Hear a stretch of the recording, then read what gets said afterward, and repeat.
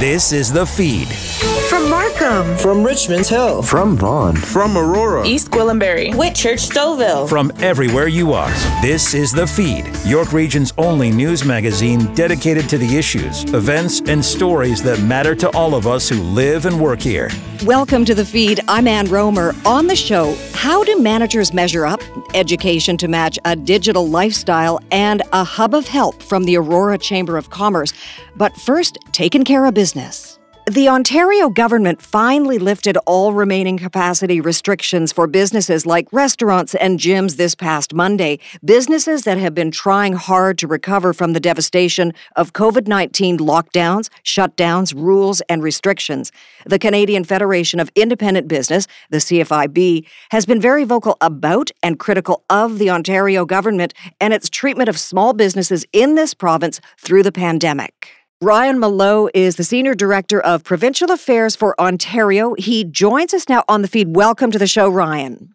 Thanks for having me. So the CFIB has been quite vocal and really firm about its position when it comes to small businesses and the treatment of them by the Ontario government. Where do you stand now that capacity limits have been lifted? So it's certainly good news for the small business community. This is something that we have been looking for really since the first lockdown, an understanding of when we could get back to full capacity. I will say there was certainly a tremendous amount of frustration from the small business community when we saw, big sports stadiums get back first. But it's very positive that we're here now, and now we can really start to begin small business recovery. There's one part of this that to me is a little on the sluggish side, and it seems to be, now we're almost a full week into this, seems to be some reticence, some reluctance on the part of customers to kind of go back to those bigger numbers in small businesses, in stores and in gyms and even in restaurants at this point. Yeah, it's something that we've been tracking throughout the pandemic, and there's always been a concern about consumer confidence and sort of what that feeling would be when we could finally come out of the cave 19 months later as customers. It is a concern, and what we're looking for from government to help boost it is to be very vocal about, we're not just doing this for the heck of it. We've gotten here to the point where we can get back to 100% capacity, because of the vaccination numbers, because of the other public health measures that remain in place, and to really encourage people to get out to their local stores, to visit their main streets, eat at a restaurant again, because after 19 months, I can tell you those businesses really need the customer support. Yeah, and you've got some pretty startling statistics. Only 37% of small businesses here in Ontario are at normal revenues, and the average debt is $190,000. Yeah, and that's just COVID-related debt, not even money that they may have taken on before. So it's certainly a deep hole that these last 19 months have left us in, and a very long way to go. So getting back to full capacity, absolutely crucial, good first step. But it's very much the first step on a long road ahead. And, at this point, the feds are pulling back wage and rent support. So what should the Ontario government be doing to support small businesses? So in addition to making sure that they are talking small businesses up, we'd love to see, ministers, the premier, government MPPs, opposition MPPs out and about in their communities, really, showing that they too are out there being customers again. But on the financial side, one of the tough things in Ontario is, we had 2 rounds of small business support grant funding, which were fantastic for the eligible businesses. It made a significant impact, but that program ended on April 7th.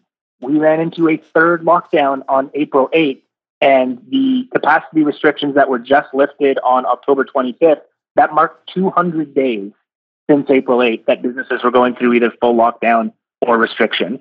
So we would like to see another round of funding to come in to recognize that third lockdown and provide some additional support now that businesses are doing things like vaccine screening on the ground. There's some extra training, maybe some extra technology costs required for doing that too. So just recognizing that we're almost to the other side of the bridge, but we still have a little ways to go and still need a little more help, especially with the federal support starting to dwindle. So this past Monday, a lifting of all capacity restrictions for groups like gyms and restaurants where proof of vaccination is required. So there's this gray area, personal grooming, indoor areas of museums and art galleries and zoos, indoor amusement parks. They would probably like to have all capacity limits lifted, but there is that caveat. They have to be willing to ask for proof of vaccination. Is that correct?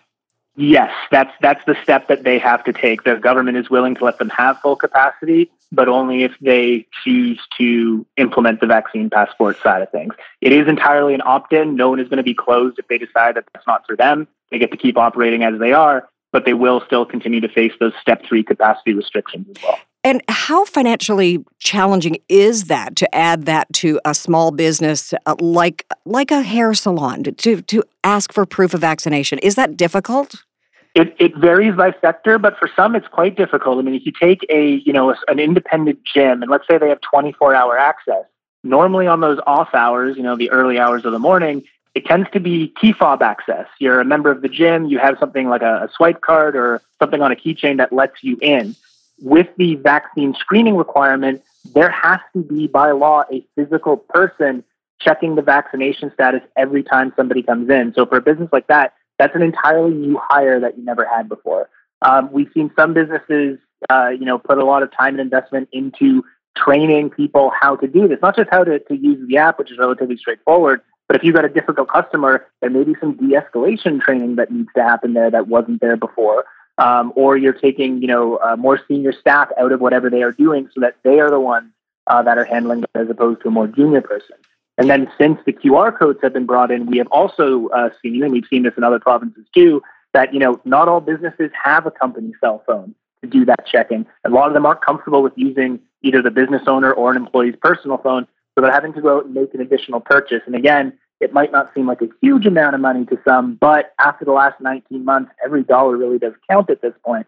So we are looking to the government to recognize and help cover some of those costs. Can I get your opinion and the CFIB's opinion on the government's timeline? So November 15th, capacity limits will be lifted for food and drink establishments with dance facilities like nights, clubs, and wedding receptions. Then we move to January 17th of next year.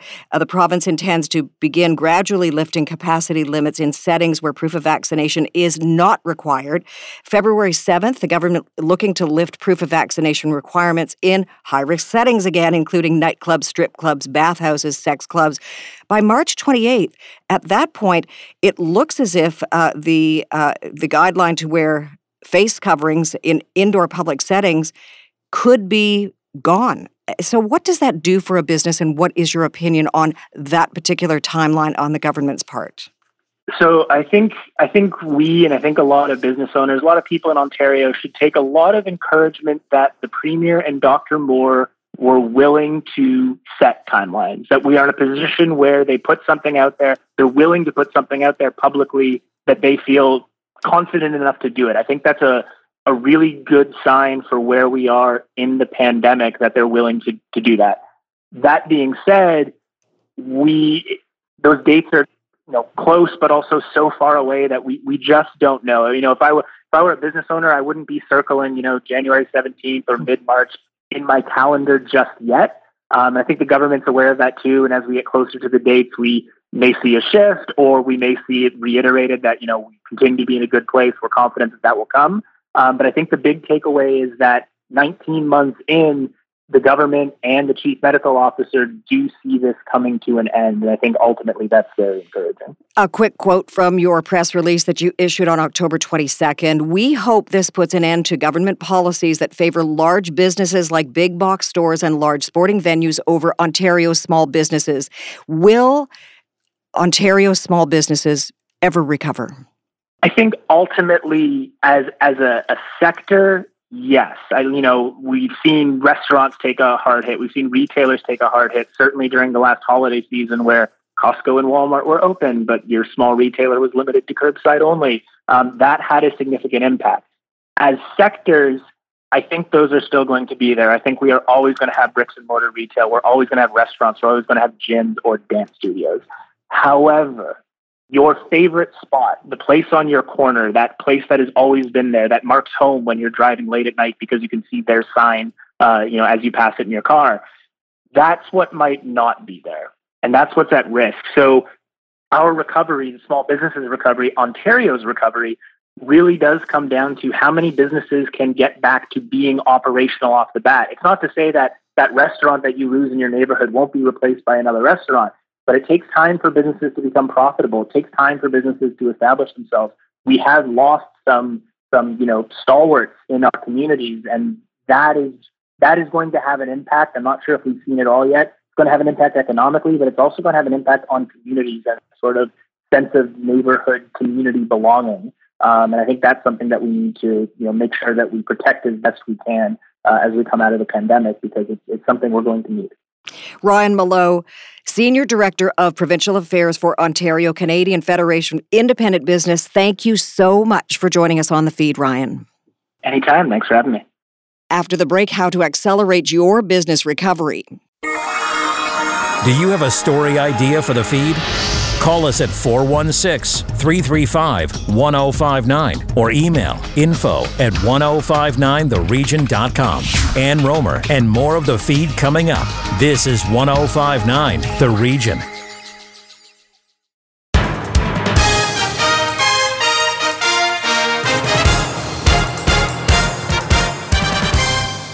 Welcome back.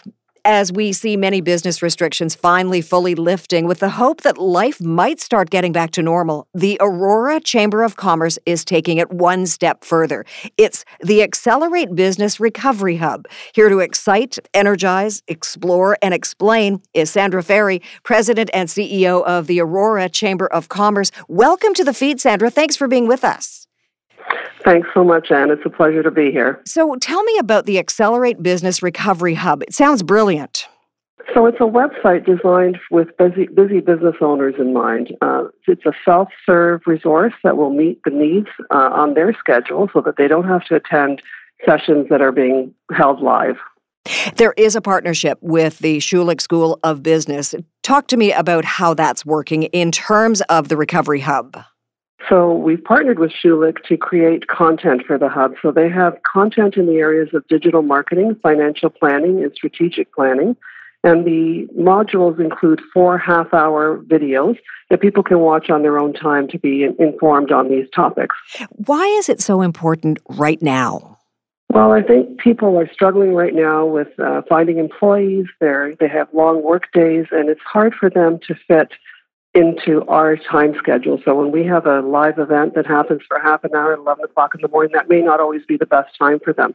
So this offers them an opportunity to do their learning and their training at a time that's convenient for them. Would it be all right if we explored some of the training modules?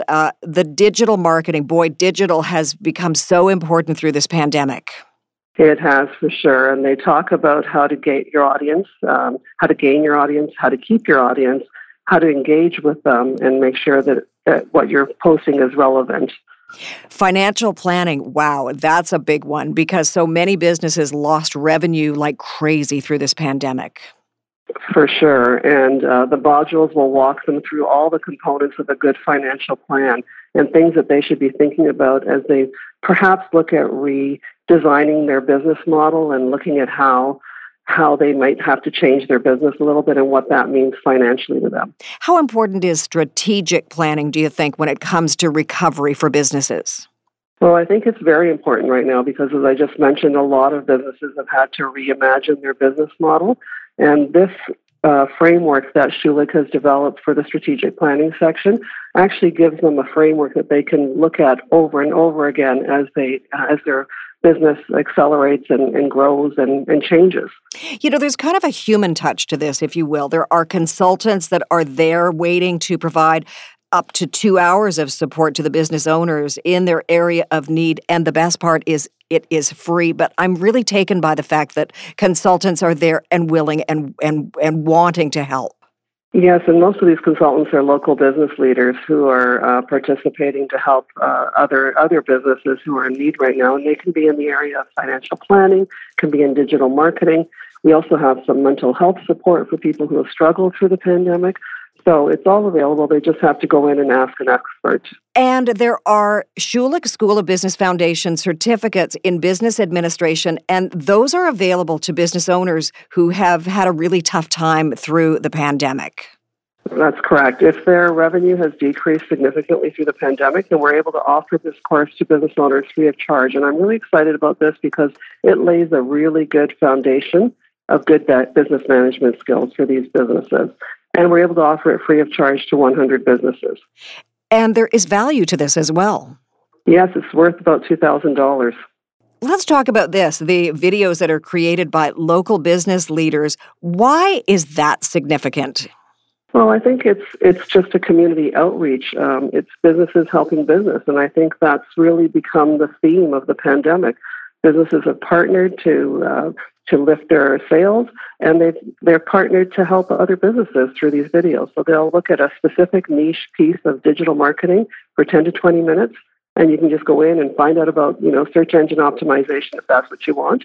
And in 10 minutes, get a little grasp on it and go and try some things. So it's kind of like a self-serve resource, if you will. It is. For the most part, it's designed to be a self-serve resource. And then, as I say, we have the human piece with the business consultants. Accelerate Business Recovery Hub. This obviously took some time to put together, to think about, to massage, to make it work, and the partnerships. Where did this idea come from, Sandra? Well, it's actually an idea that I came up with because I just saw that a lot of people weren't attending Zooms anymore because they just couldn't get there on our schedule. And so I thought, well, maybe we should do something that brings it to them at a time when they can use it. And the culmination of a lot of work on your part and the rest of the Aurora Chamber of Commerce is also coming up this Thursday, November the 4th. It's a summit. It's a virtual summit. Would you explain that to us? Absolutely. So it's the Accelerate Your Business Summit. We have a sponsorship of admission. So WiseTech and FedDev Ontario have offered to make this free to all businesses who want to attend.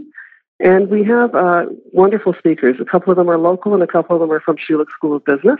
So Jeff McInnes is going to do the WIN program, talk about having a winning attitude and how that helps move your business forward. And then we have some HR best practices on vaccination and testing with Laura Williams, and business leadership in the new world of work with Stephen Friedman, and some mental health in the changing work environment suggestions from Suzanne Ross. Sandra, what's your view as the president and CEO of the Aurora Chamber of Commerce? What's your view of the businesses in Aurora and their leaders, the leaders of businesses in Aurora?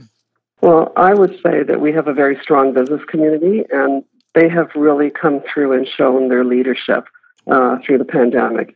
As I mentioned, we have a strong restaurant group that they've all supported one another through this and made sure that they've kept their restaurants front of mind for our community.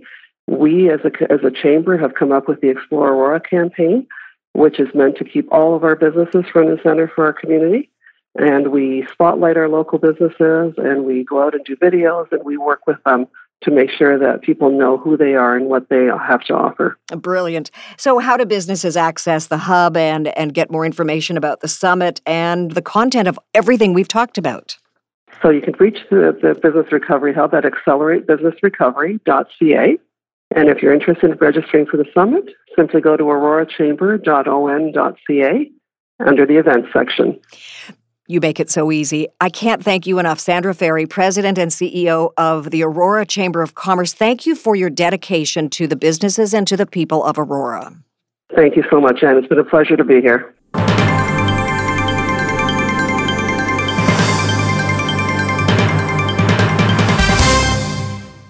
To education next. How will universities and colleges change post-pandemic? Tina Cortese with that story. The headline from a new research from KPMG in Canada suggests that post-secondary students want an education that matches their digital lifestyle. With a breakdown of the poll is CJ James, partner and national education practice leader, KPMG in Canada. Thanks for your time, CJ. Thank you, Tina. My pleasure, and thank you for inviting me here today. Can we start with some of the key findings of the research poll into digital learning? Absolutely, Tina. In our poll, we really wanted to get a read on how post-secondary institutions need to adapt in this digital era and really specifically focus on the whole student experience, which, of course, includes their learning experience. We found that 4 out of 5 students, or 80%, like you said, really want an educational experience that matches their digital lifestyle. But that doesn't necessarily mean going back to the remote learning experience that they had during COVID Or does it mean that students really want a totally online learning experience? Because actually over 70% of students we surveyed were looking forward to returning to in-person classes. But to specifically answer your question, on the learning front, our poll did tell us that students say advanced technology, so these are robots and holograms to augmented and virtual reality, these will eventually become commonplace in all of their classrooms. So I'm thinking these tools, it would take students where they otherwise couldn't go, maybe down a mine shaft, maybe into outer space, even the bottom of the ocean, or inside inside the human body, actually. Students also said that they would be comfortable using an assistant chatbot if it meant freeing up their professor's time to help with more complex questions. Now, that I thought was really unique coming out of our poll. What was very interesting, though, Tina, was what we learned most about from our poll was that what is important to the student is having an exceptional holistic experience. So both inside and outside the classroom as well. Did the respondents share, or do you have suggestions about how to create a better sense of community then online?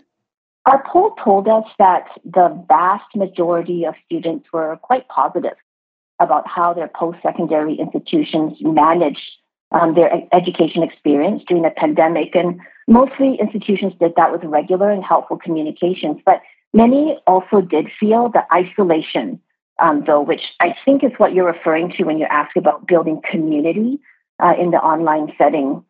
In our poll, our students did not specifically share about how they thought institutions could create a better sense of community in online learning. But I'm thinking perhaps a hybrid model of in-person and online classes will help to start bridging the gap to creating more community. But I'm going to think a little bit about how all of our teams at KPMG have interacted online over the past 18 months and how we create a community. We're always in a learning environment with our teams. And in online learning, if I was to look back at the past 18 months, it's really important to have interaction, encouraging discussions, having lots of opportunities for people to ask questions and communicate really just throughout the whole process.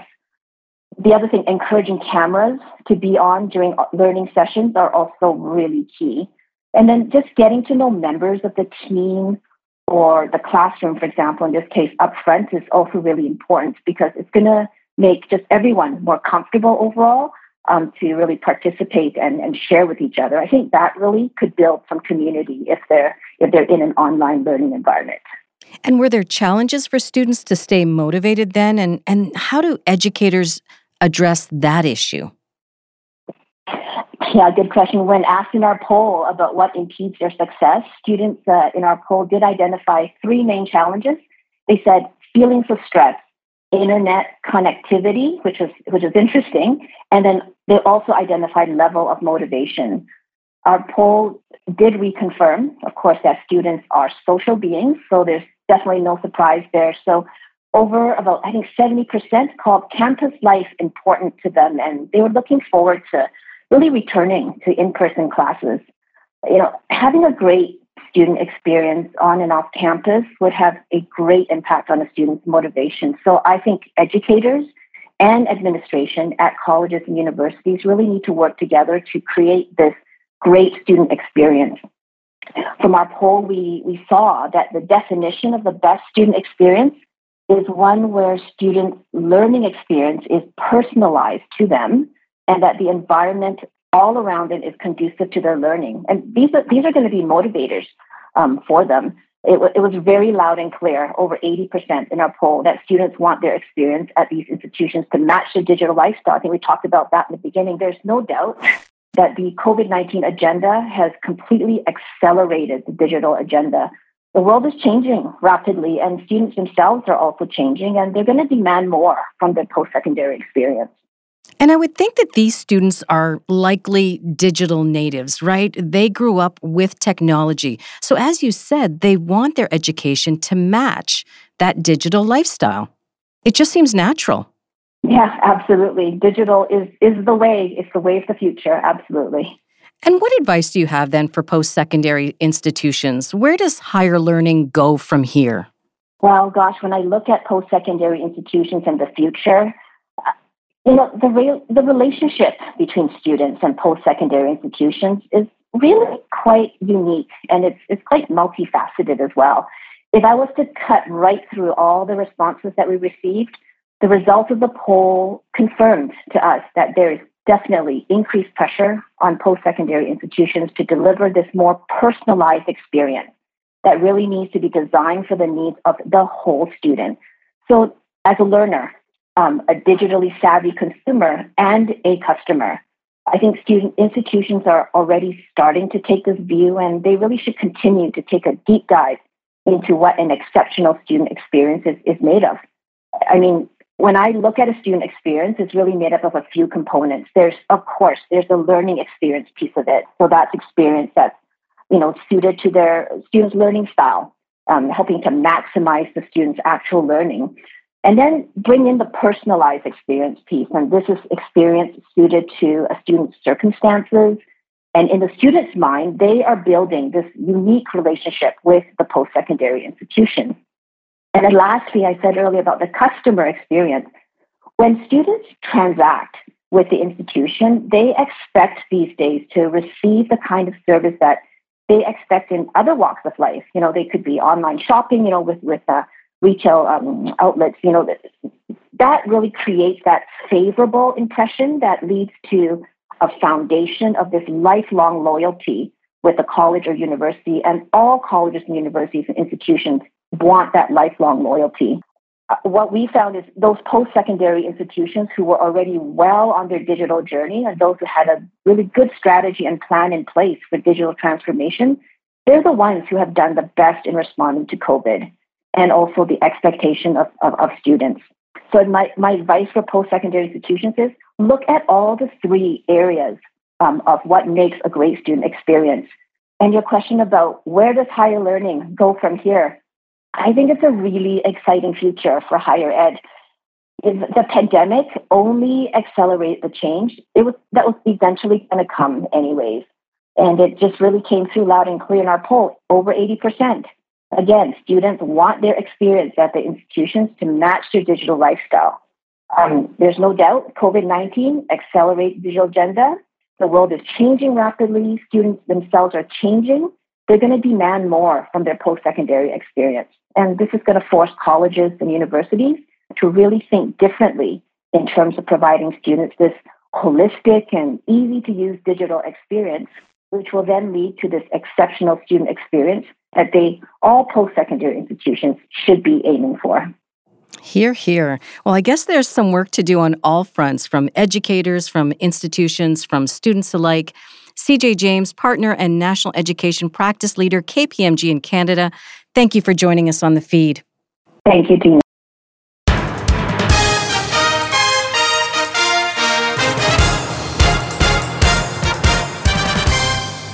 And how do managers measure up when it comes to remote leadership? Survey says with Jim Lang. Well, I'm thrilled to be joined by someone who knows a lot about the new world order, the new way of doing things with worker and supervisor and boss relationships. He's Michael French, the Regional Director, Robert Half Canada. Robert, how are you? I'm great. Thanks for having me on. It's a real pleasure. I know so many people that they've admitted to me they've been to the office. Maybe they could count on their hand how many times they've been to the office since COVID started. It really has changed the dynamic between a boss, manager, supervisor, and employee.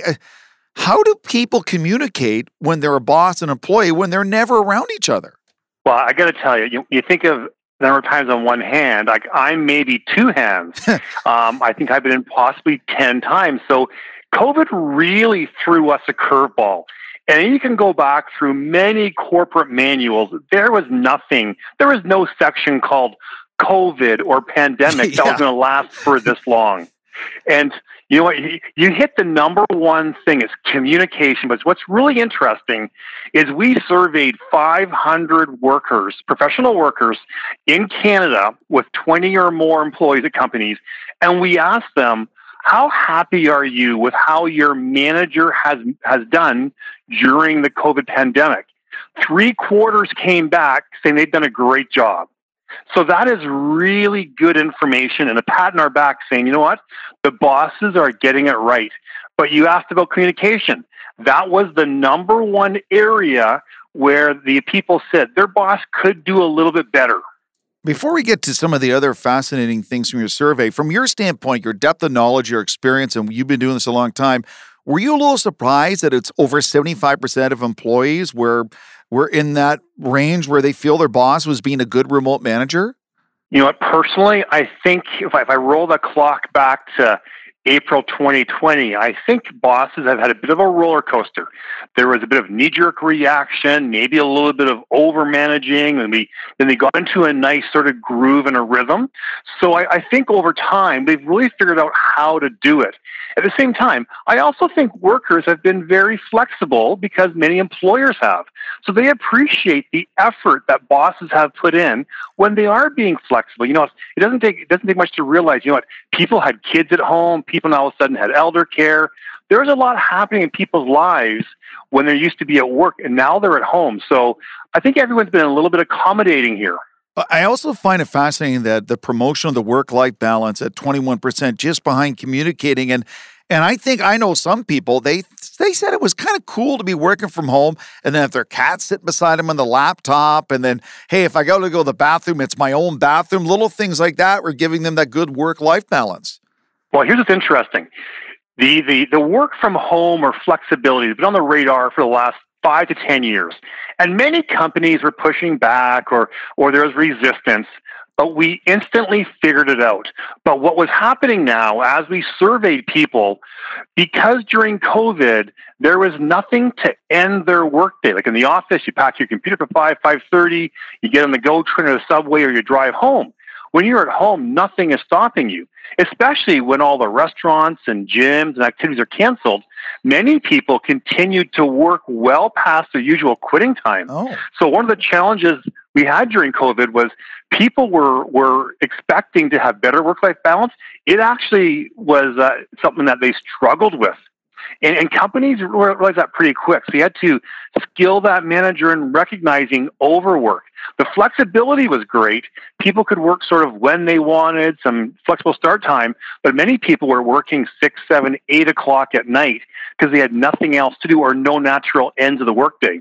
So luckily, many managers noticed that right away and started sort of scheduling end times in people's calendars. So that was something that people thought we'd enjoy right away, but it became a bit of a challenge because the amount of work and the late time people were putting in. That's fascinating. Speaking with Michael French, the Regional Director, Robert Half Canada. Robert Half, the world's first and largest specialized talent solutions firm that connects opportunities at great companies with highly skilled job seekers. And when you're dealing with that kind of the stratosphere of workers and employees and companies, there's also that whole idea about career progression, that you put the work in, you reap the rewards. And in an office and building dynamic, people can see, oh, there's Michael. He's grinding. He's doing the thing. Here's the production. I'm going to elevate him. But when you're at home in your condo or house, how do you get that recognition? Well, then that's a really interesting challenge. And actually, I fell into this pit. So during COVID, it was more challenging. There may not have been in the early stages any opportunities to progress. So rather than talk to our people about their careers, we tend to shy away and avoid it. And that actually then sent the message that maybe there wasn't a future for people with the company. So it actually is better if you actually engage with your people, talk about some of the challenges, talk about where their skills are strong, and then set some timelines and some possible direction as to when you could be seeing or what has to happen to see an next promotion. So don't shy away from those conversations, embrace them and have them often. You know, you brought up something really interesting at the beginning of our conversation, Michael, about the stress and anxiety of supervisors and boss and managers put in an untenable situation with no playbook to work from. How do workers show appreciation to their boss? How do they respond and sort of bring it back in their shoes and say, hey, thanks for doing this, to give them a little appreciation? You know, bosses really, most of them did a really good job during COVID. They quickly figured out how to do this. And people ask for recognition all the time. You know, we always recognize our employees, emails. You send them notes. Sometimes you see companies sending them little gift baskets. But you don't often hear of the reverse. Sometimes it is nice. And this past Saturday, October 16th, was National Bosses Day. So maybe it's nice to send a note to your boss saying, hey, last week was National Bosses Day. I thought I'd say thank you for the great work you do leading our team. Sometimes it's nice to send the recognition upstream as well. They send it downstream. So it goes both ways. Because my wife and I love the movie Horrible Bosses with Jennifer Aniston. And, but not all bosses are like Colin Farrell. I mean, a lot of them care about their employees, worry about their well-being, and they were as worried for their employees' safety and health as their own during the whole pandemic. I think you're right there. Look at the stats. Majority of bosses out there really, really do care about their people and their family. And they were hyper-focused on making sure that everyone was doing well. We commonly saw a lot of articles on wellness and mental health during COVID. So it was great that companies embraced some of those things. But I got to tell you, the numbers speak for themselves. Most people are very impressed with what their boss has done during COVID. Speaking with Michael French, the Regional Director, Robert Half Canada, I think about the future going forward as we wrap up 2021 and look ahead to 2022 and beyond, Michael. And I keep hearing from my friends who are bosses, who own small to medium-sized companies, that they're actually predicting a hybrid model for their employees in the future. Are you hearing the same thing? Absolutely.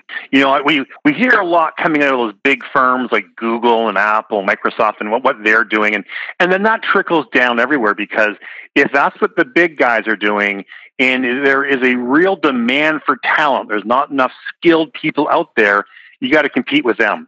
So if you're trying to attract the best talent, you have to make sure you have a very flexible and accommodating workspace, or people are not going to want to join you.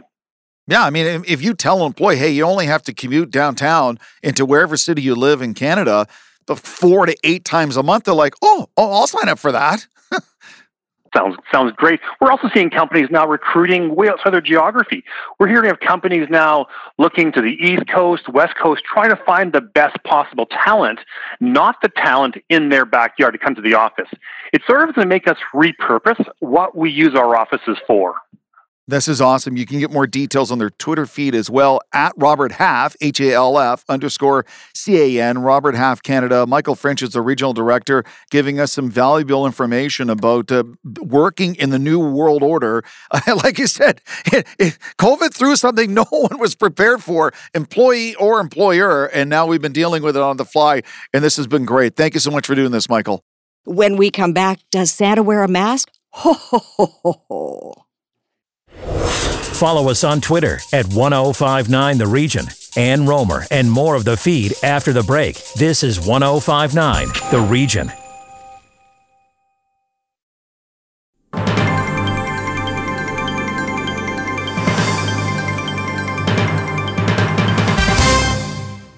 Welcome back to the feed. I'm Ann Rohmer. This next story takes us on a Christmas adventure with the Jag brothers. Tina is back with Does Santa Wear a Mask?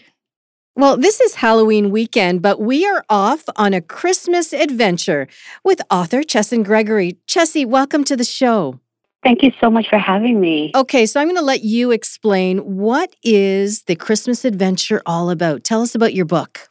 My book is called Did Santa Wear a Mask? A Christmas Adventure with the Jag Brothers. And this book was inspired by my 4-year-old son during the onset of the pandemic around May 2020, when he asked me the question, Mommy, will Santa wear a mask? And after realizing his question, I asked my husband, because as an educator, I was stunned with his question. So I decided to take it further to have a little bit of understanding. How do I approach his question? So I asked my husband, who is a scientist, how do you think I should answer his question? And that was when he motivated me to decide to write the book to actually preserve the Christmas tradition for children and their families, because we thought we weren't the only family that would actually need to answer this question. So we thought, how could we preserve that tradition for families during such a traumatic time for so many families? And I decided to utilize the Jag brothers, who are my sons, to actually make a difference and showcase the family what it means to empower children's voices with just one question. Amazing. So your sons were the inspiration for this? Yes, they were. We actually had capes from a long time ago when my younger son was born. was born, he expressed his favorite color was yellow. So my older son at the time, he drew a cape and he asked me if I could actually sew it. And I love sewing, but at the time I asked my mother-in-law if she could help me to put this together. So we had capes from a long time ago, which represented the brothers' two favorite colors. So we utilized the cape in the story, which is also empowering children and their creativity, different avenues how we can express that side of empowering children's voices. So I incorporated in the story to bring to life diverse superheroes to Toronto and a global platform as well. Okay, well, without giving away too much, can you tell us a little bit about the story? Oh, sure, absolutely. So what happened in the story is there was a breaking news on the TV when brothers Jaylee and Jax heard that Santa closed his workshop because the coronavirus had spread to the North Pole. They realized he would not be able to fulfill Christmas wishes. So they quickly sprang into action, determined to help Santa save Christmas while following COVID-19 hygiene precautions and physical distancing rules reinforced by their parents. And even with their help, Santa still noticed he had a big problem. So this is the most interesting part, is how did Santa actually safely deliver Christmas with travel restrictions during a worldwide pandemic? Well, we can't wait to find out. It sounds like there are many teaching moments in this book for both parents and educators. Is that right? Yes, there is. I decided from a teacher point of view, how could I actually introduce this new book to my classroom? And I decided to take, for instance, teamwork. That was something that was very important to me. And during the pandemic, my family and I, we were working together, and the teamwork was coming together. And I thought in the classroom, that's something that we all need to remember, how important it is to work together as a team. And during the pandemic, what it means to work together to actually stop the spread of COVID-19. And also from the perspective of Santa, how can we help to restore and to preserve the tradition for families while taking into consideration teamwork? So I think that was a very important element for me. And this is something that teachers would love to actually showcase in their classroom. Two brothers or just people on a whole, how we can actually work together to achieve a common goal. Now, speaking of working together, a portion of book sales are going to help others. Can you tell us about that? Yes, absolutely. So a portion of the book sale will be donated to the Helping Hands Jamaica Foundation. And recently, we also partnered with them with a new walk that also helped to build schools in Jamaica. So a portion of the proceeds will be going to help to build the new schools in Jamaica, and the Jag brothers will be helping to create cozy reading areas in those schools. So that's something that we're also looking forward to. And we're also helping in Canada to help to feed different schools as well. So, Chessie, you talked to us about your inspiration for this book. But again, where else did that drive come from to write a book and deliver such a strong message? The story came from and the inspiration came from my children. I didn't realize how much all the things that I've achieved was coming from my children.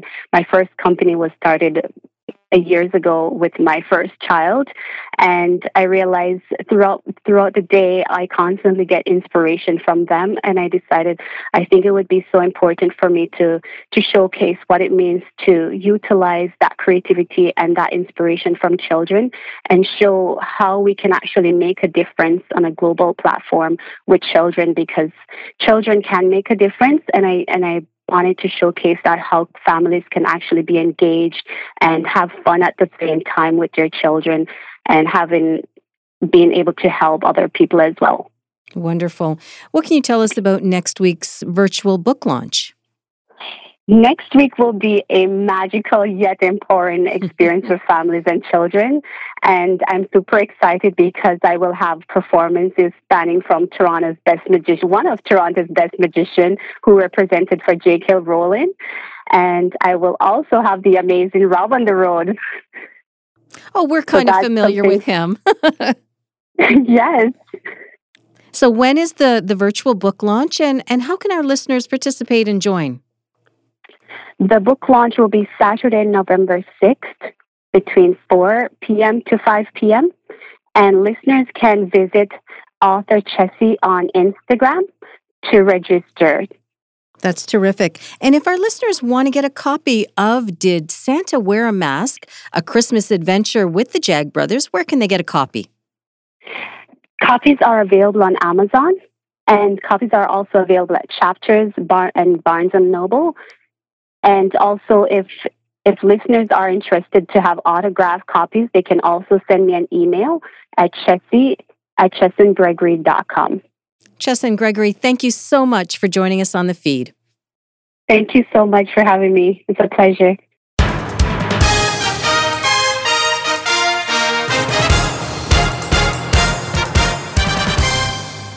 Our next stop takes us to the Maintaining Creativity Conference with the talented and very funny Mary Walsh. Jim next with those details. Joined by Mary Walsh, award-winning actress, comedian, writer, cultural icon, beloved by all. And she's part of something very important coming up on November the 1st at 1 p.m. Eastern Time with CSARN, CSARN.ca, talking about ageism and other isms in the arts. And I think about this, Mary, my wife and I, I'm 56 now, and I think about some of my wife and I, when we watch TV and movies, our favorite artists are experienced actors and actresses and comedians who are well over the age of 40 and still entertain us to this day. So I always get confused. Why would you have ageism in the arts when that experience tends to lead to better performances? I know. It doesn't make any sense. And certainly when you look at British television, and I know we only get the best of British television here, but you see, Dame Maggie Smith and Judi Dench, Dame Judi Dench. You see a lot of older women, don't you, in British television? You even see, like, Margot Martindale is in everything in America, who is an older woman and looks like an older woman, and you see Jane and Lily. Of course, Jane doesn't look 80, Jane Fonda. I don't know. Whoever did the ironing on her really did a good job. Everybody should get that guy who ironed Jane. But they did a really, and they're on, but we don't see it very much in Canada, do we? I don't know if it's polar bears or why did all older women seem to have gotten wiped out in Canada? Did they? I don't know. I don't know. And we've been so blessed. Like Catherine O'Hara is a national treasure. Oh, my God. Yes. And she gets better as she gets older. Like my wife and I go, how can she be even funnier? And she is. I know. And Andrea Martin is on in the States in That's the Good Fight. And she is hysterically funny. And I don't know. You're right about Catherine O'Hara. I forgot all about it. But she would be the exception to the rule, wouldn't she? In terms of seeing anybody past the age of 50, sort of, And it makes no sense to me because it's no. Everyone looks differently. We can't have everyone look at they're 25. That's not reality. I mean, that's not the reality I live, and that's not reality in Canada. There's people of different ages who can provide different, bring different talents to the table in every walk of life. I know, in every walk of life, and it just seems, when I think about being 25, I would never, under any circumstances, even like people say, if I knew what I knew now, I could be 25. But I don't want to be 25. I like the age I am now. Like I'm more, it's me I spend all my time with, and I'm much more settled with myself, much more happy with myself than I ever was all those years, right? And physically, things are more difficult, of course, but emotionally and spiritually and all those other psychologically, I'm just not to get smug about it, but I got to know myself by living with myself all these years, and I'm happy enough. They say that the older you are, the happier you are. They've done all kinds of longitudinal studies. And there's even one now that they did during the plague. And remember when it was old people who were hit hardest. Mm-hmm. And even at that, I think Harvard did a study, and they did one at Oxford in England also. And they showed that older people were happy even during the plague, even though they were the people who were targeted by this particular virus, right? It doesn't make any sense. You're more content with yourself and you have all the experience to bring to the table. I mean, yeah. Well, speaking with the amazing Mary Walsh, part of a great event with the Canadian Senior Artist Resource Network coming up on Monday, November 1st at 1 p.m., talking about ageism and other-isms. And with that age, because wisdom and experience that can't, no matter how young and beautiful you are, you can't replace it. And I can remember hearing stories from my grandmother in Halifax in the Bedford Basin in World War II with the harbor filled with supply ships going to England. Like, you can't find experiences like that anywhere else. So that's only something you live through. I'll just tell you this really quickly. And, you know, I know there are older men. We do see more older men than we see older women. So there is also sexism involved. But I have to talk about the great Gordon Pinsent. I did a film with him. And anyway, it was like unseasonably, and unlike Newfoundland, it was 30 degrees of heat. And they were pretending to play cricket. And so everybody had on white wool caps and things like that. And Gordon was dressed up in, like everyone else. And they had to run up and down this hill. They were pretending to play cricket. They were trying to suck the doctor into staying there. And he was coming into the harbor. So they were trying to play cricket on top of the hill. And they were running down. The young men actually had to be taken to hospital by ambulance from heat exhaustion.